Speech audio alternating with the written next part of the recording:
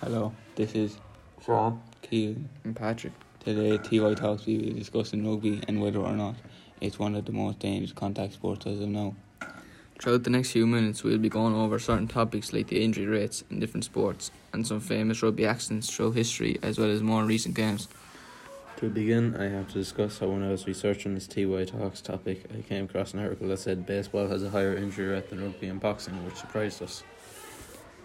We found that every year about 2,000 people sustain head injuries caused by rugby. I discovered that the injury rate for rugby is 30%, while in basketball it's 51% and in golf is 43%, which I can't believe. I don't know about that. I've never heard of any really bad accidents happening in baseball or basketball, especially since they are contactless sports. Would you agree? I would. I also have to say that over the last year or so, I've seen lots of people come off the pitch with all sorts of injuries. For example, dislocated shoulders, fingers, knees, and many broken collarbones and ribs. So some of that research doesn't make sense. Only weeks ago, we were watching the Rugby World Cup in the Namibia versus France match. France's star player, Antoine Dupont, suffered a major injury to his jaw while being tackled by Namibia centre Johan Diesel. Even though France have done well until they were knocked out by South Africa in the quarterfinals, I think that after his injury, Dupont didn't seem as coordinated as he used to be, which played a big part in their loss.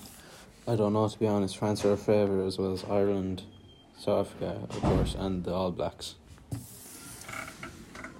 Speaking about the All Blacks, I think the whole of Ireland is good after they knocked us out. I am, anyway.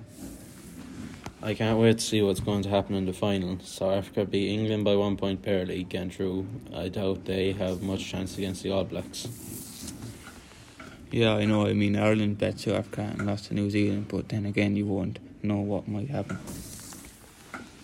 I saw that the French are complaining about the World Cup and how the fans are taking up the streets cheering and shouting.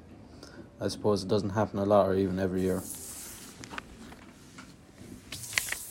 Oh yeah, I saw the video of the Irish fans before they got knocked out holding up traffic having a match in the middle of the road, which was funny to see. To finish today's podcast, I would have to say that some of the information we gathered was hard to believe, but somehow surprisingly true. So finally, Thanks for listening to our discussion, and make sure to tune in for more podcasts on Spotify.